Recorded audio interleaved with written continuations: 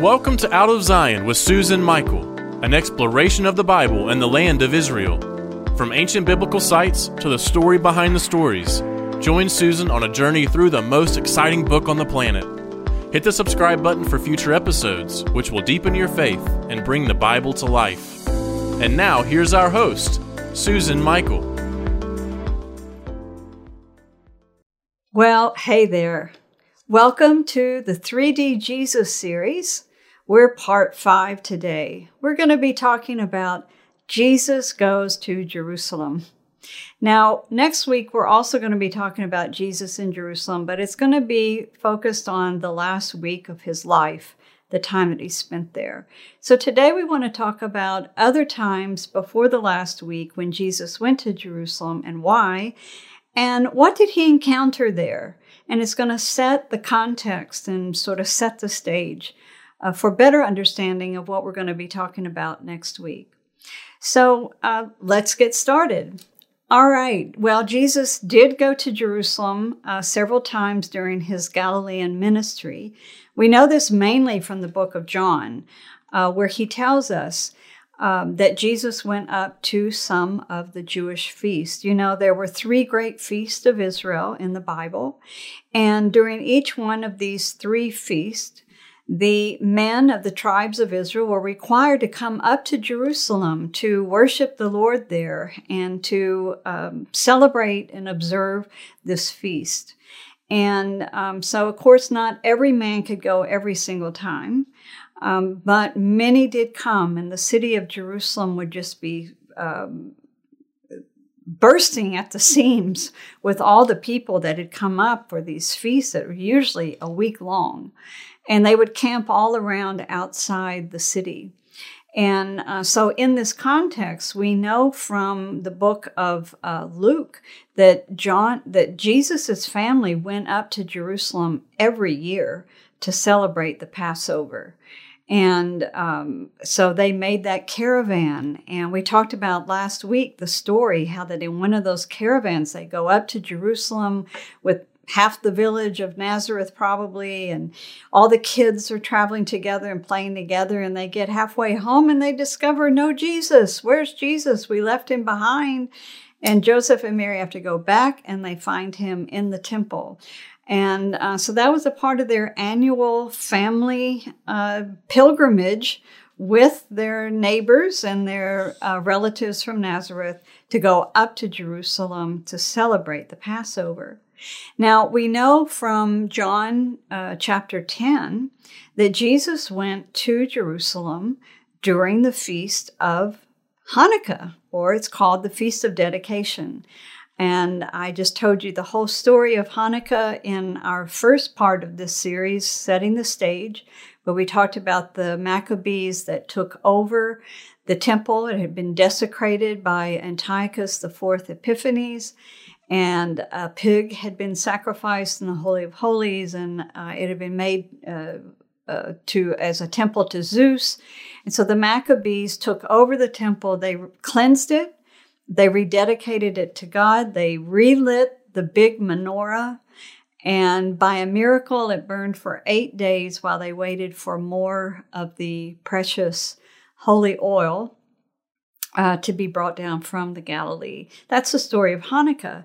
The only time it's mentioned in the Bible is in the New Testament in the book of John, because it took place after the Old Testament was completed. And so in the New Testament, the one time it's mentioned, we have Jesus going up to Jerusalem to celebrate the Feast of Dedication. So during the Feast of Hanukkah, as you can imagine, they're celebrating how these zealots from the family of Aaron had freed them from the pagan Greek rule of the Seleucids and had taken over their temple. And so there's a lot of talk about, well, will God free us from the Roman oppression that we have? And where is Messiah? And do we have a Messiah to lead us against Rome and to free us from this? And so it's in this context that we read in John 10, where they come to Jesus and they say, look, are you or aren't you? Are you going to reveal yourself now? Are you the Messiah? And we read Jesus's response, and it's kind of like, Jesus, just come out and say it. But in a way, he is coming out and saying it. But in a way, he's saying, he's not wanting to get caught up in a zealot rebellion against Rome. And he's looking for those that have the heart to follow after what he's presenting to them that is God's will for them. It's a heart matter, and it's those that really want to know the truth and that want to obey it and that want to be righteous. They're the ones that are going to hear him. They're the ones that are going to see his miracles and follow him. So he tells them, he says, look, if you haven't believed my works, you're not going to believe me. And so it's in this context there in the Feast of Hanukkah. You can read the whole passage there and his go back and forth. In the end, he says, I and the Father are one. And they try to stone him then for blasphemy. They're looking for a political Messiah to free them from Rome. They're not looking for someone to claim to be divine. So that's how that kind of ended. Jesus also went to Jerusalem to celebrate the Feast of Tabernacles, and we read about that in John 7. And John 7 is followed, of course, by 8 and 9 and 10, and it's a whole series of things that happened either during the Feast of Tabernacles or right after it. It's very interesting. I'm not going to give a teaching on this. I'm not going to go into it in detail. But it's during the great Feast of Tabernacles that they had what was called the water libation ceremony. And the Feast of Tabernacles, it's a feast where they celebrate the harvest, the fall harvest, and they celebrate that God had provided rain for them and that they had had an abundant harvest, and they bring their tithes and offerings up to the temple. But they also begin to pray for rain for the coming year because it's a very arid part of the world, and they had to have God's blessing in the form of rain for there to be crops. And so the water libation ceremony played upon this importance of water. And it also used water as a sign of the Holy Spirit. And so the priests would go down to the pool of Siloam and take up water in a beautiful golden container. And they did a whole march back up the hill to the temple. And they would take this water and pour it out over the altar. And it was signifying God's not just provision of rain, but actually his presence and his pouring out of the Holy Spirit over his people. And it's in that setting that Jesus stands and he says that if any man is thirsty, come to me as the true fountain of living waters. Wow.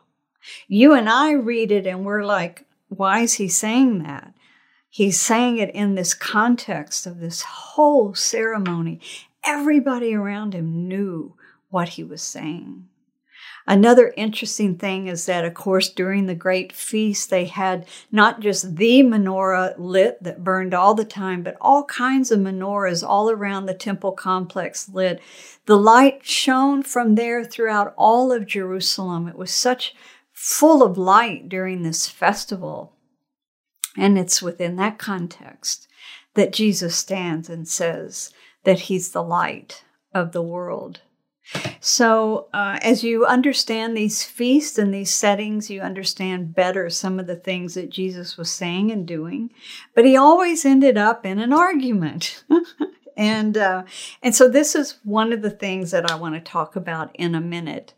During the feast, he ends up in an argument with the priest and the Pharisees. It goes on. It gets quite heated.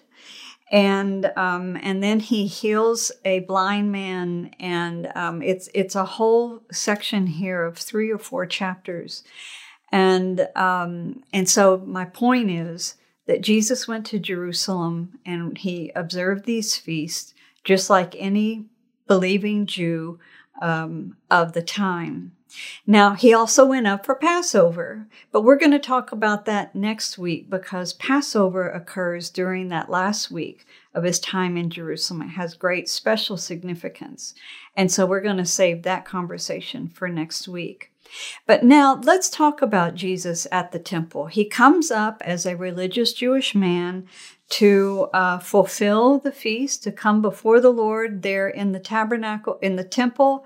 They have the sacrifices, they have these ceremonies going on, they have many prayers, they're reciting the scriptures. He knows exactly what to expect. They do this every year, and he's there. But as I said, he usually ended up then in conversation, which easily led into argument.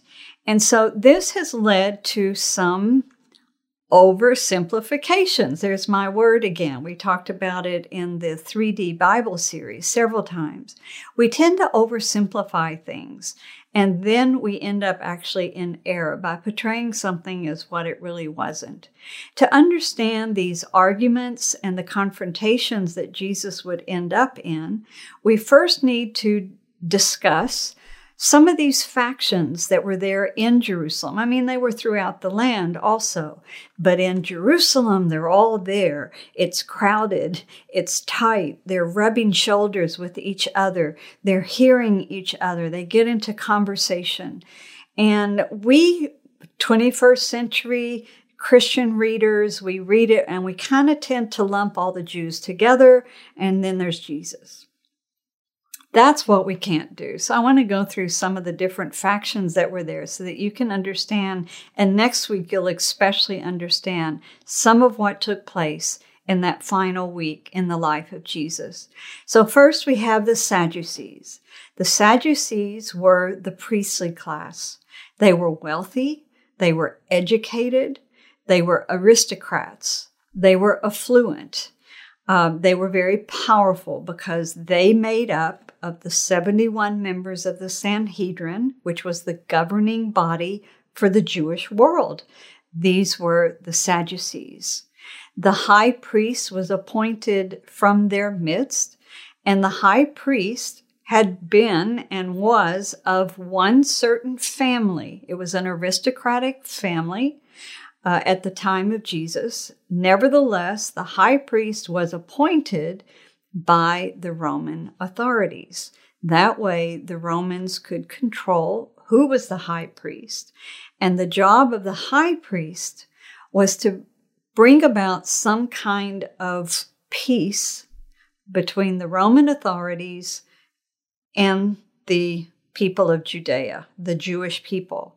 And in between was the priestly class and the Sadducees and the high priest. And so this high priest had a very diplomatic job of keeping peace between the Roman authorities and the people of Israel. Now, the Sadducees did not believe in the oral Torah, which I'll explain that in a minute, but they only believed in the written Torah, the written first 5 books of the Bible. So they did not believe in any kind of afterlife. Once you died, that was it. It was all over. There was no kind of eternal punishment or reward.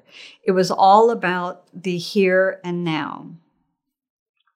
Now, because this priestly class was a little corrupted, power corrupts, money corrupts, but here they were having to appease the Romans and almost be like the Roman voice piece to the Jews. And it really corrupted them, and it dirtied their motives at times. And so in reaction to that, we had another movement called the Essenes. And the Essenes wouldn't have anything to do with the temple sacrifices or any of the ceremonies in the temple, because they would have nothing to do with that aristocratic priesthood. And the Essenes, actually, some of them were priests that had broken off away from the corrupt priesthood. And some of them had gone down into the desert near Qumran, and they had this very strict community.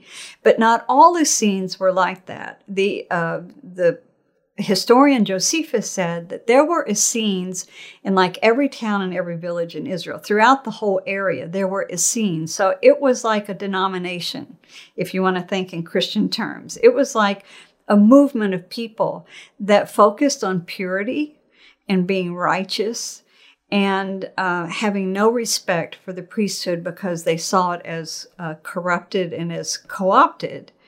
And so that was the Essene movement. Now, the Essenes had great zeal for God, but they were focused on purity and focused on being righteous. And as I said earlier in this series, we believe the Essenes had some influence on Jesus's upbringing and on many of the people that followed Jesus.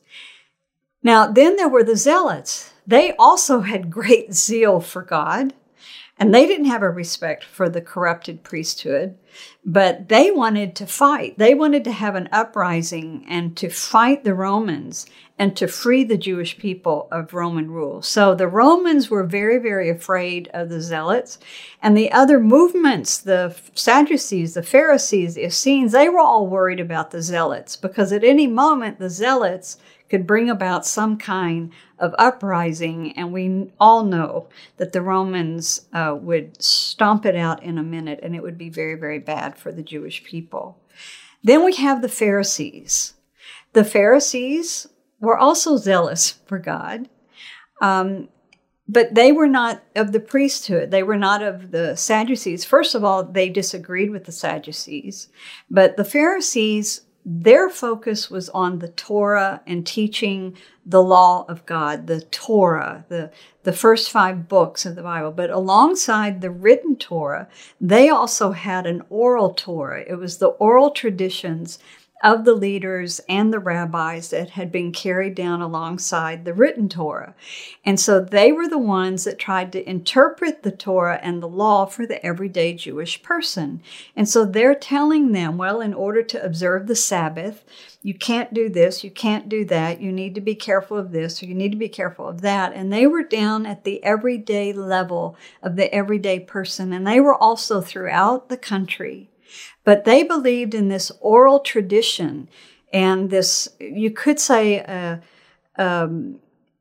elaboration of the law. And the Sadducees didn't go for that. The high priest and the priests there in Jerusalem, they disagreed with the Pharisees very much on this particular point about the oral law. So in addition to these religious groups, Sadducees, Pharisees, Essenes, Zealots, then you have other divisions like the Judean Jews versus the Galilean Jews. And the Judean Jews really looked down on the Galilean Jews. And at times in the New Testament, you'll read where it says that the Jews did this or that the Jews will do that. And you're like, but wait a minute, they're all Jews. And we think it's a translation issue, that it's actually talking about the Judeans. The Judeans were opposed to the Galilean Jews.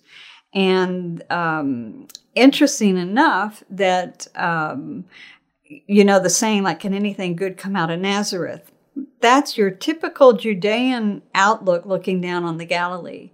But in all reality, many of the famous rabbis of the time of Jesus, of that era, all came from the Galilee. And that's because I think that was more their center of study and reflection and teaching versus the whole temple complex that was going on in Jerusalem. That was like a whole different world and universe, and that was more the Sadducees' world. So now, within this array of divisions and arguments amongst each other, we have the role of rabbi, and I want to talk about it for a minute. Rabbis were teachers of the law. Most of the rabbis, I think, probably came from the party of what we call the Pharisees. And most Jewish scholars, which recognize that Jesus was most definitely a rabbi, he was addressed as rabbi, his disciples called him rabbi, but he was a teacher and he functioned like a rabbi. But they also recognized Jesus was a Pharisee in terms of his theology. And a lot of times in the Christian world, we have this negative view of Pharisees because of Jesus's arguments with the Pharisees. But Jesus actually probably was a Pharisee. So, and there's one scripture in Matthew where he actually tells his disciples, it's in Matthew 23, where he tells them, do as they say, but not as they do. So in other words, obey the teaching of the Pharisees. Just don't obey what they do because they're not living it. So his beef with the Pharisees was how they lived.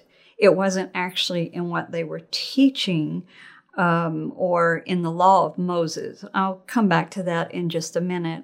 A rabbi was not like today what we would call a priest or a pastor, or even a rabbi today.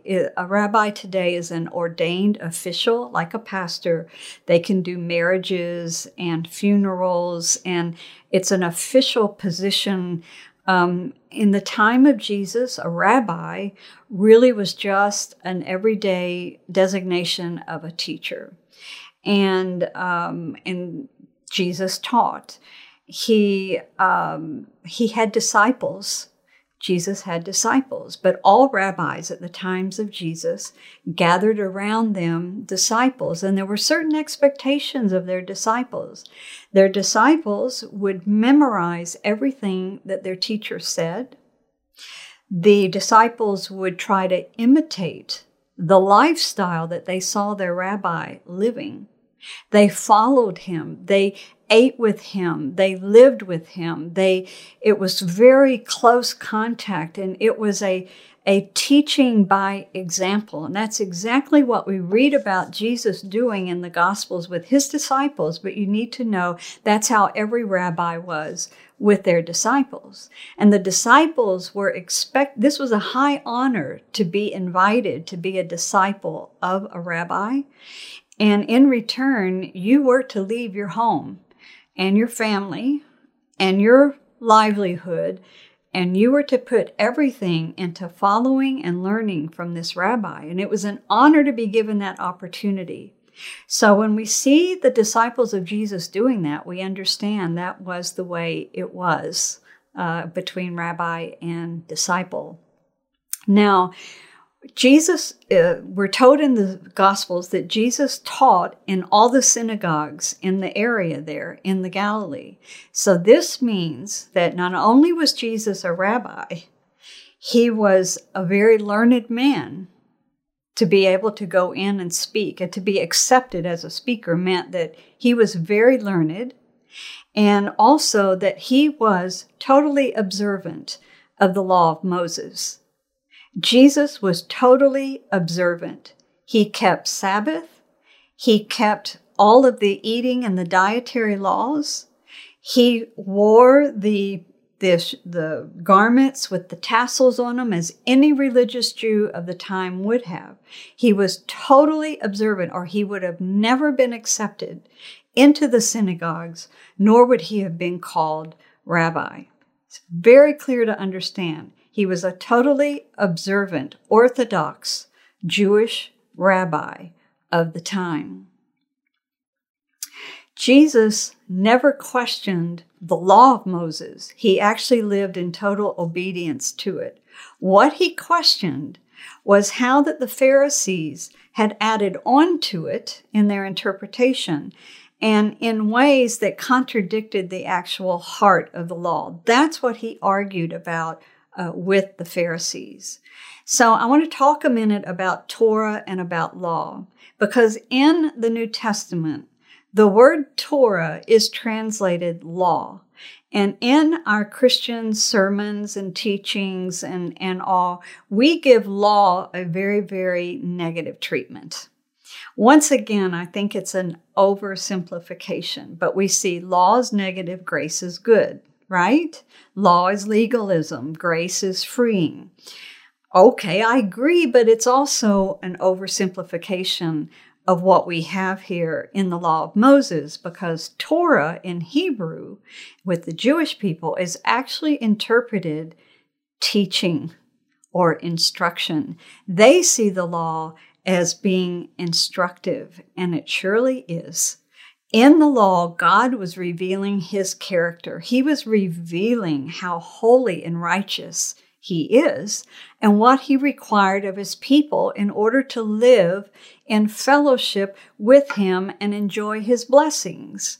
That's what the law is all about.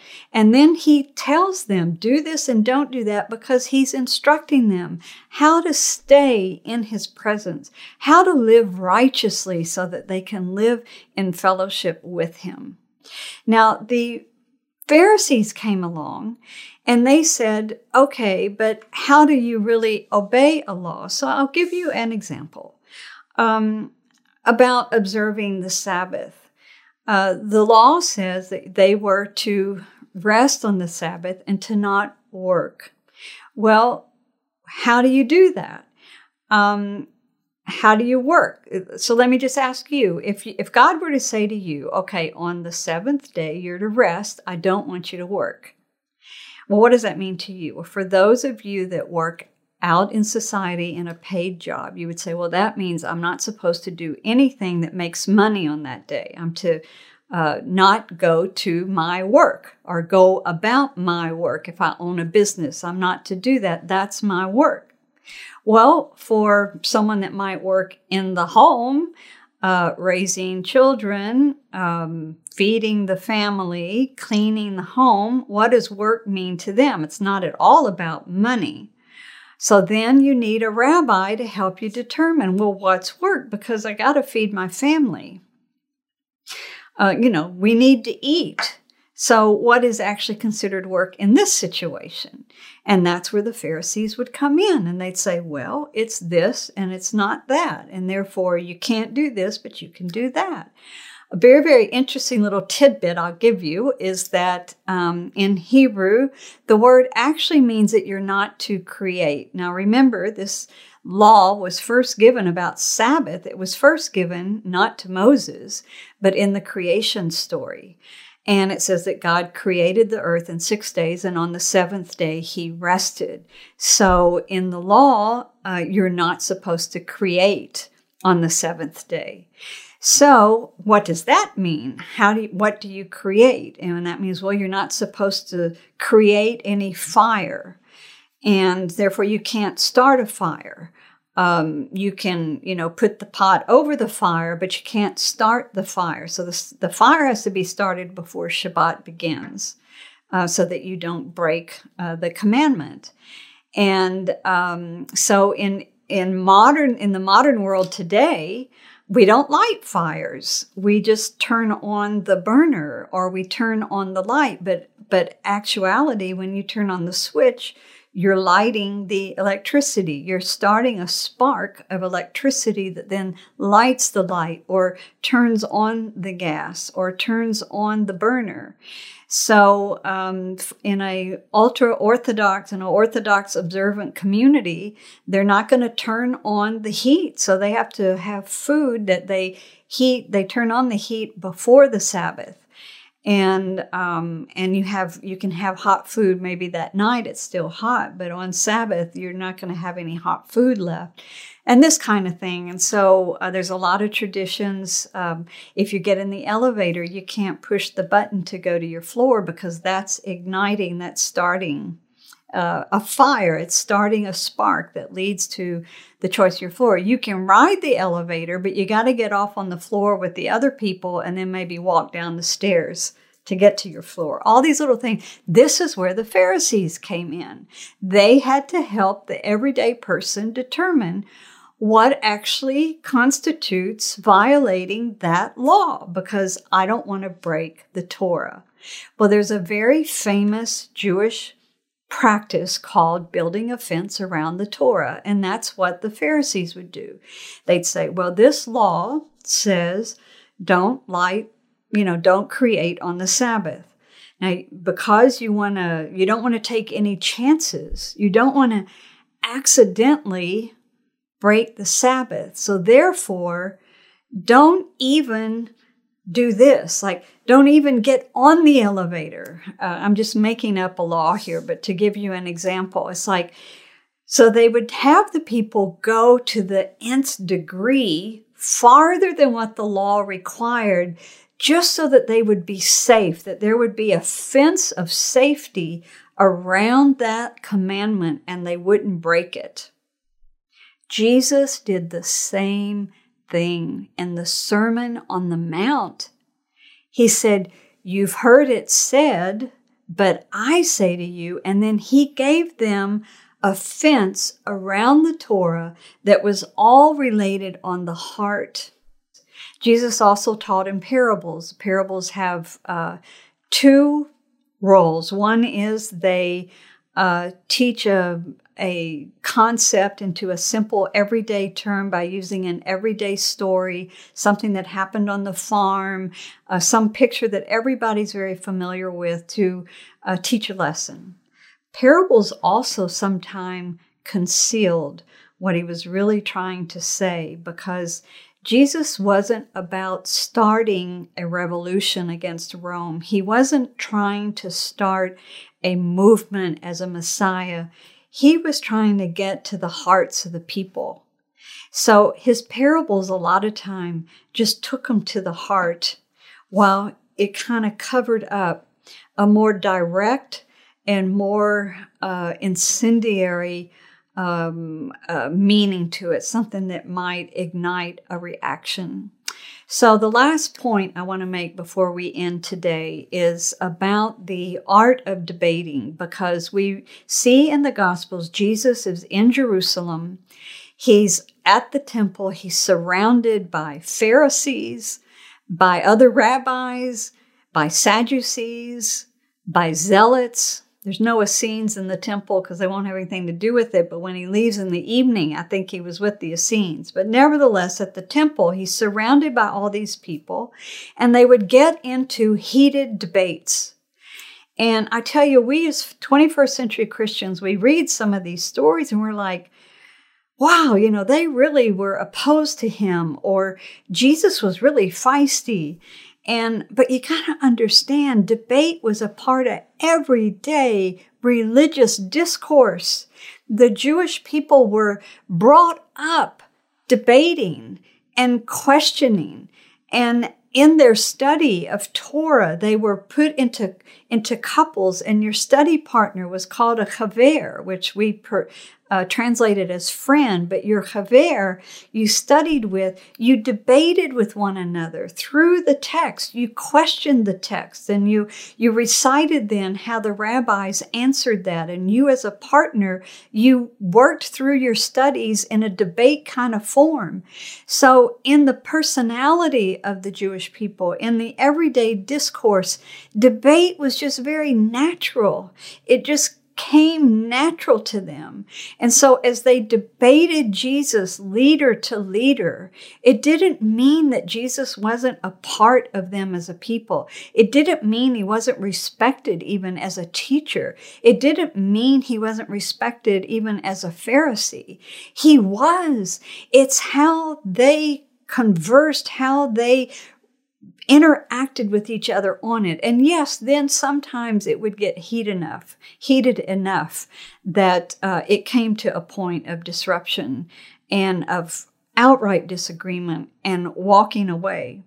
But I bring this out because it's very, very natural, even in today in Israeli society. I had a conversation with a young Israeli that grew up in Israel, in the school system in Israel, and they had Torah classes there, and they were taught, this way. They questioned things. They just outright questioned things in the scriptures. And as a part of the way they studied, and then his parents moved to the United States, and he was put in a Christian school.